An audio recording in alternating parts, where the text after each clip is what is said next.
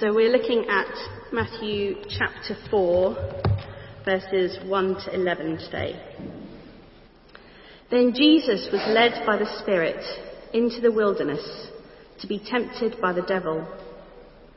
After fasting for 40 days and 40 nights, he was hungry. The tempter came to him and said, "If you are the Son of God, tell these stones to become bread." Jesus answered, "It is written, man shall not live on bread alone, but on every word that comes from the mouth of God." Then the devil took him to the holy city and set him on the highest point of the temple. "If you are the Son of God," he said, "throw yourself down, for it is written, he will command his angels concerning you, and they will lift you up in their hands, so that you will not strike your foot against a stone." Jesus answered him, "It is also written, do not put the Lord your God to the test." Again, the devil took him to a very high mountain and showed him all the kingdoms of the world and their splendour. "All this I will give you," he said, "if you bow down and worship me." Jesus said to him, "Away from me, Satan, for it is written, worship the Lord your God and serve him only." Then the devil left him, and angels came and attended him. Fantastic. Thanks, Kathy. My name's Stephen. I'm the youth minister at Bishop Harrington Church. Great to be with you this morning here and in your homes, in your screens. This over here, this is Jenga. And Jenga was like the lifeblood of our youth group growing up. This game is absolutely incredible. We used to go to youth group just to play Jenga because it's just so class and so fun and so tense. Every Jenga turn has a clutch moment in it where the tension just mounts and mounts as you pull the brick out and get ready to place the brick on top. The fate of the entire Jenga tower hangs in the balance. Will it stand? Will it fall? And you start sweating, you start shaking, the nerves start going, the heart starts. It's tense. I won't put it down. Don't trust my own skills. But the clutch moment of Jenga. And in Matthew chapter 4, verse 1, well, there's a clutch moment for Jesus. Have a little look with me in Matthew 4, verse 1. Then Jesus was led by the Spirit into the wilderness to be tempted by the devil. This is a clutch moment for Jesus, but not just Jesus. This is a clutch moment for the entire human race, for you and me. John Piper said, on his obedience hangs the salvation of the world. And he's not overstating it. This is big stuff because we learned on camp this week that, well, Jesus is the God who saves. His big mission is to save and rescue us from sin and death. And just think, if he stumbles, if he falls, if he fails in his mission, it's game over. There's no second chances. We're doomed if he fails. This is big. Do you feel the tension? As the Son of God is tempted.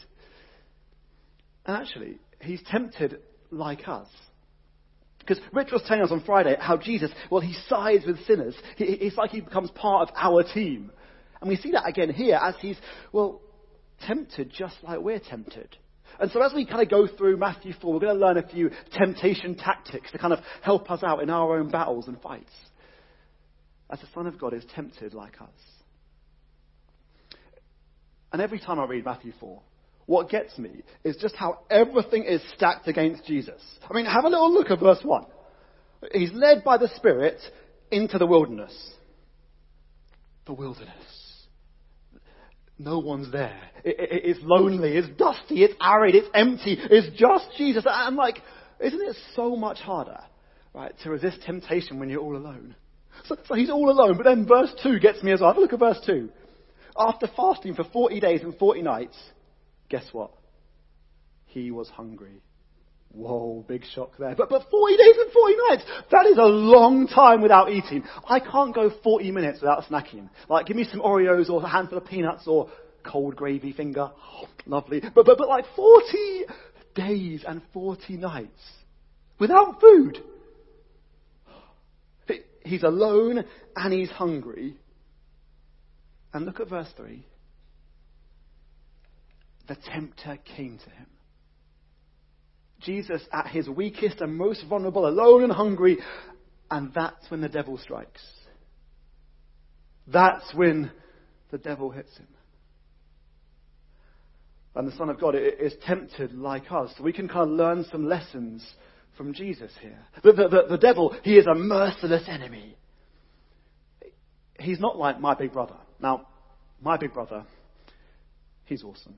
We had, in 2004, a table tennis competition. The Addington Drive table tennis tournament. All the local youths gathered at the table tennis centre, and there we were, battling it out on the court. Somehow, I made it into the semi-finals. Don't know how, but I was there. And my opponent, my big brother Michael. And Michael, he was the pre-tournament bookie's favourite for the title. Because he had a topspin forehand that was like monstrous. It could like break any defence. He was a class player. And I was rubbish.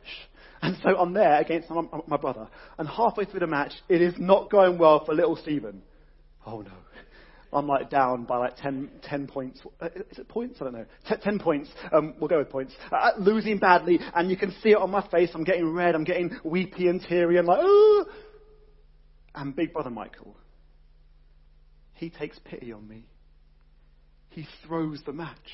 He starts like missing really easy shots. He starts like sending his smashes over the table. He starts like I send him a little like tap over, and he'll just go whee and air it. He throws the match and he loses it for me. What a brother! He takes pity on me. Oh,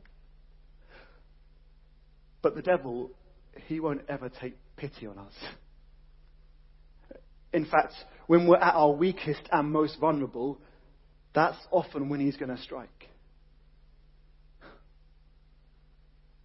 So when you've had a hard week and you're feeling absolutely shattered, when your boss has been on your back and you're just feeling like tense and pent up, or when you've had a friendship fallout, that's when he hits.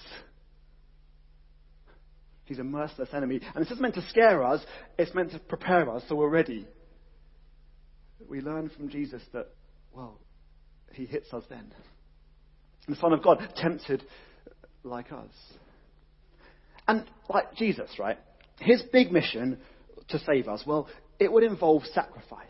It would involve pain. And it would end ultimately on the cross in death. And just have a little look at Matthew chapter 4, how the devil tempts him. Have a little look at the first temptation in verse 3. The devil says, if you are the Son of God, tell these stones to become bread. The devil says, Jesus, use your power selfishly. Serve yourself. Second one, have a look at verse 5. The devil took him to the holy city, had him stand on the highest point of the temple. If you are the Son of God, throw yourself down. The devil's like, hey Jesus, jump down, get angels to catch you, and you'll be a celebrity. You'll get all the praise. And then the third one, have a little look there, verse 8. The devil took him to a very high mountain, showed him all the kingdoms of the world and their splendor. All this I will give you, he said, if you will bow down and worship me. The devil's like, Jesus, you can be a king. You can have a crown. That's how he speaks. But did you notice how each of those temptations goes directly against Jesus' mission? See, his mission is one of sacrifice.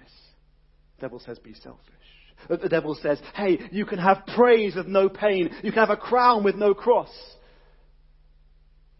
How tempting and inviting does that look? It looks so good, so easy, the easy way out. The Son of God tempted like us.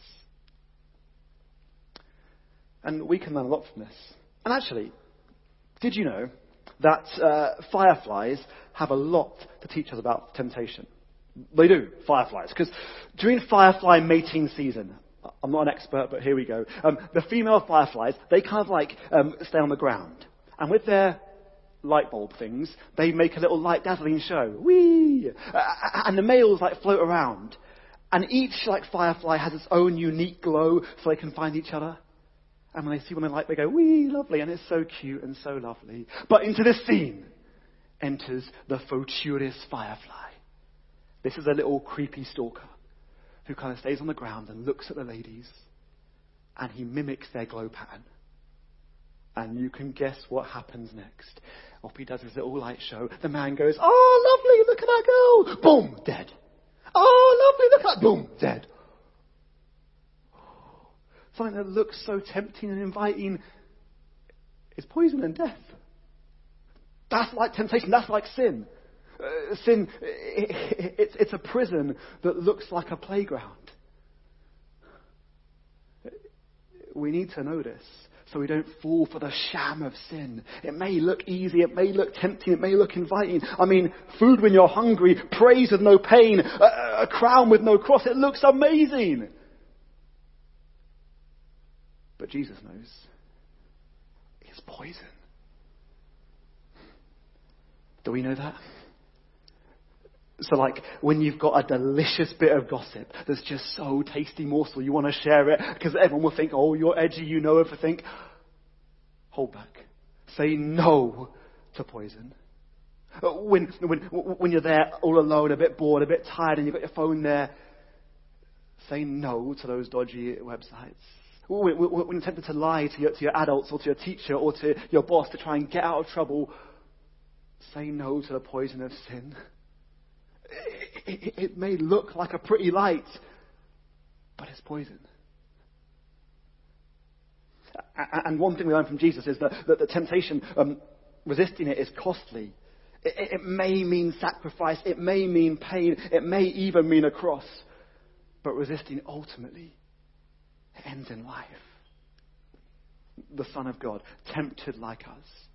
Have you noticed how there's a big shift in films and Netflix stuff? They love doing a good old flashback. You know, when you go back into the past to kind of explain the present, and you can tell it's the past because everything goes grainy and everyone's hair suddenly gets wild and crazy, and they get CGI eyes, so they're nice and unbagged. Is that a word? Anyway, and the music changes to Deep Purple 1970s, and so you know you're back in the past. Well, in Matthew, he loves a good flashback too.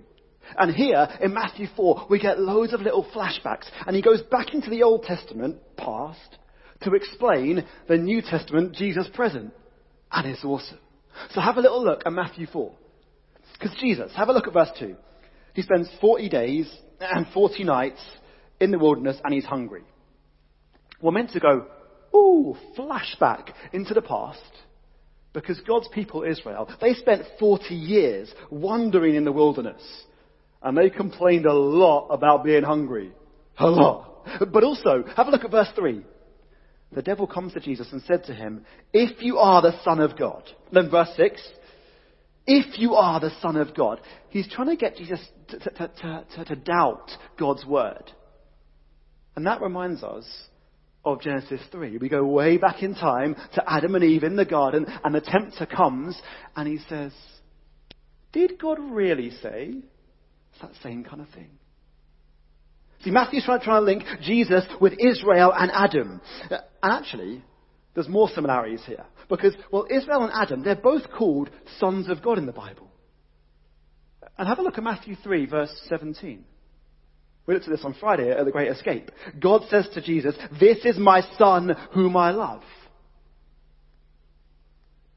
And more, Israel and Adam, these sons of God in the past, they both faced a Jenga clutch moment.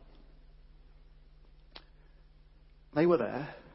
They had the choice to either obey and resist temptation or stumble and fall. And in the past, as we look back, both Israel and Adam, they failed. The sons of God in the past, they failed. And so we come to Matthew 4 and we're like, will the Son of God here, will he be like the past? Will he fail like Israel? Will he fall like Adam? And the tension just mounts and mounts in this clutch moment. What's he going to do? Have a look at Matthew 4, verse 10. This is what he does. Jesus said to the devil, away from me, Satan. Away from me, Satan. Whew. With those words, Jesus stands where Adam fell. He resists where Israel gave in. Jesus, the Son of God, triumphant in temptation. Whoa! That's awesome. The Son of God, triumphant. And this gets even more remarkable when you think about it. I mean, compared to Adam, like Adam was in the garden. He had lush, beautiful greenery, and he had fruit and vegetables and the delights of a garden life. And also, he had Eve for company. And with all of that, he still fell. But Jesus, in the wilderness, no one around, rocks and stones for food, and he stands firm. Whoa! The Son of God triumphant! Isn't that awesome? I love it. And actually, we can learn so much from Jesus about how he battles temptation. Because have a look at how he fights. Verse 4. The first temptation. Jesus answered the devil, "It is written, man shall not live on bread alone, but on every word that comes from the mouth of God." Quoting Deuteronomy 8. Then, down in verse 7, Jesus answered the devil again. "It is also written, do not put the Lord your God to the test." Quoting Deuteronomy 6. And then, again in verse 10, Jesus said to him, "Away from me, Satan, for it is written, worship the Lord your God and serve him only." Quoting Deuteronomy 6. Do you see the little pattern there? Like 3 times, Jesus says, "It is written." See, he answers the devil's lies with God's word of truth. That's pretty sick. So grab a Bible and hold it in the air. This is really cool. At home, you can do the same thing too with your Bibles. We can't check, but see, Jesus beats the devil with the same resources available to us. That same Bible in your hand is what he used and what we can use. You can put it down now. So, how important is this book? Yet how often do we kind of leave it on the side gathering dust? That's a bit like a boxer going into a fight, right? With his hands tied behind his back, gloves on the floor, and thinking he's going to win the battle. Like, oh yeah, I can take you. Like, no chance. That's what it's like when our Bibles lie closed on our desks. Instead, we should be opening this, reading this, memorizing it, getting it into our veins, into our hearts. Psalm 119:11 says, "I've hidden my word in your heart, your word in my heart, that I might not sin against you." That's what we need to do. So that when the devil's lying voice comes, we can say, "I know God's voice of truth." So when the devil starts lying and saying, "Hey, Stephen, you're too messed up even for Jesus to save you," I can go, "Shush your mouth. I'm loved." Woo! Or when the devil says, "Hey, Stephen, it's okay to hold a grudge and be angry at that girl. She was mean to you." I can say, "Shush your mouth. Love and forgive people." Woo! You see? We need to kind of let God's voice of truth drown out the devil's whispering lies. So open this word. Get it in your veins and your hearts. An old legend called Thomas Brooks. He wrote a cracking little book called Precious Remedies Against Satan's Devices. If you like a good read, get this book. It's amazing. It goes through tactics of the devil and tells how to beat them. It's pretty sweet. And he says in his book, a soul high in communion with God may be tempted, but will not easily be conquered. Isn't that cool? Like close to God, far from sin. Spend time in his word. Spend time with our Lord, with our Saviour. The Son of God, triumphant through temptation. Oh. But actually, his temptations in the wilderness, they didn't kind of end there. Matthew 4 is kind of meant to point us forwards. Point us to Matthew 27, another wilderness moment for Jesus. When he's all alone, when no one's around him, when he's hungry and thirsty on the cross. Because on the cross, see if you can hear the devil's voice in the crowd as they shout out, Matthew 27, verse 40. Well, the crowd shout out to Jesus. And they say, "Come down from the cross if you are the Son of God." Do you see that same little phrase, if you're the Son of God? Again, this is the final temptation of Jesus. It's that crown, no cross speak, praise, no pain, selfish, no sacrifice. That is the real clutch moment for Jesus. We're there thinking, what's he going to do? If he comes down, we're doomed. If he comes down, it's over. Humanity, done. And what does our glorious Saviour, the Son of God, do? He stays. He stays up there. He takes the pain. He sacrifices himself. He takes the cross to die, to bring life. In that final temptation, the Son of God is triumphant for us. And I say that because, well, Colossians 2, verse 15. Have a little look on the screen. It's there. This is what his death on the cross achieved. Jesus disarmed the powers and authorities. That's the devil. He made a public spectacle of them, triumphing over them by the cross. The Son of God, triumphant for us. Because in his death on the cross, resisting temptation, Jesus, he defeated the devil. Jesus, he shattered sin's hold. Jesus, he destroyed death to bring those who trust him life. And that great triumph on the cross, well, if we're trusting Jesus, that's our triumph too. That's our great triumph. We know that temptation, though it may be really tough, it's only temporary. We know that even if we stumble, even if we fall into sin, we know if we're trusting Jesus, his triumph counts as our triumph. Oh, wow. The Son of God, triumphant for us. And so, Christians, keep on walking. Keep on going, even when the temptation battle is fierce, because we'll never face it as bad as Jesus. It's a bit like, in the wilderness of England, where there's like these big bramble bushes and they're filled with thorns and thistles and like stinging nettles. Oh man, that's horrible. But it's like Jesus walked through that. Like taking the thorns and the scratches and the stings and he carving a path as he claws his way through. It's like he's done that. And we Christians, we follow him. And we get the occasional like pinprick of temptation and sin. We get the occasional like, nettle sting. But as we follow him through the path, he's made the way out. The Son of God, triumphant for us. Yes. And actually, this reminds us of one more little lesson for us to learn. That Jesus, he knows what it's like in the fierce temptation battles. So if you're finding it hard, go to him. Talk to him. Here's what Ed Welch said. He said, Jesus knows the strength of the temptations that assault our soul. So expect gentleness and mercy from him. We can talk to our Saviour. He's been tempted like us. And he's triumphant for us. Oh, amazing.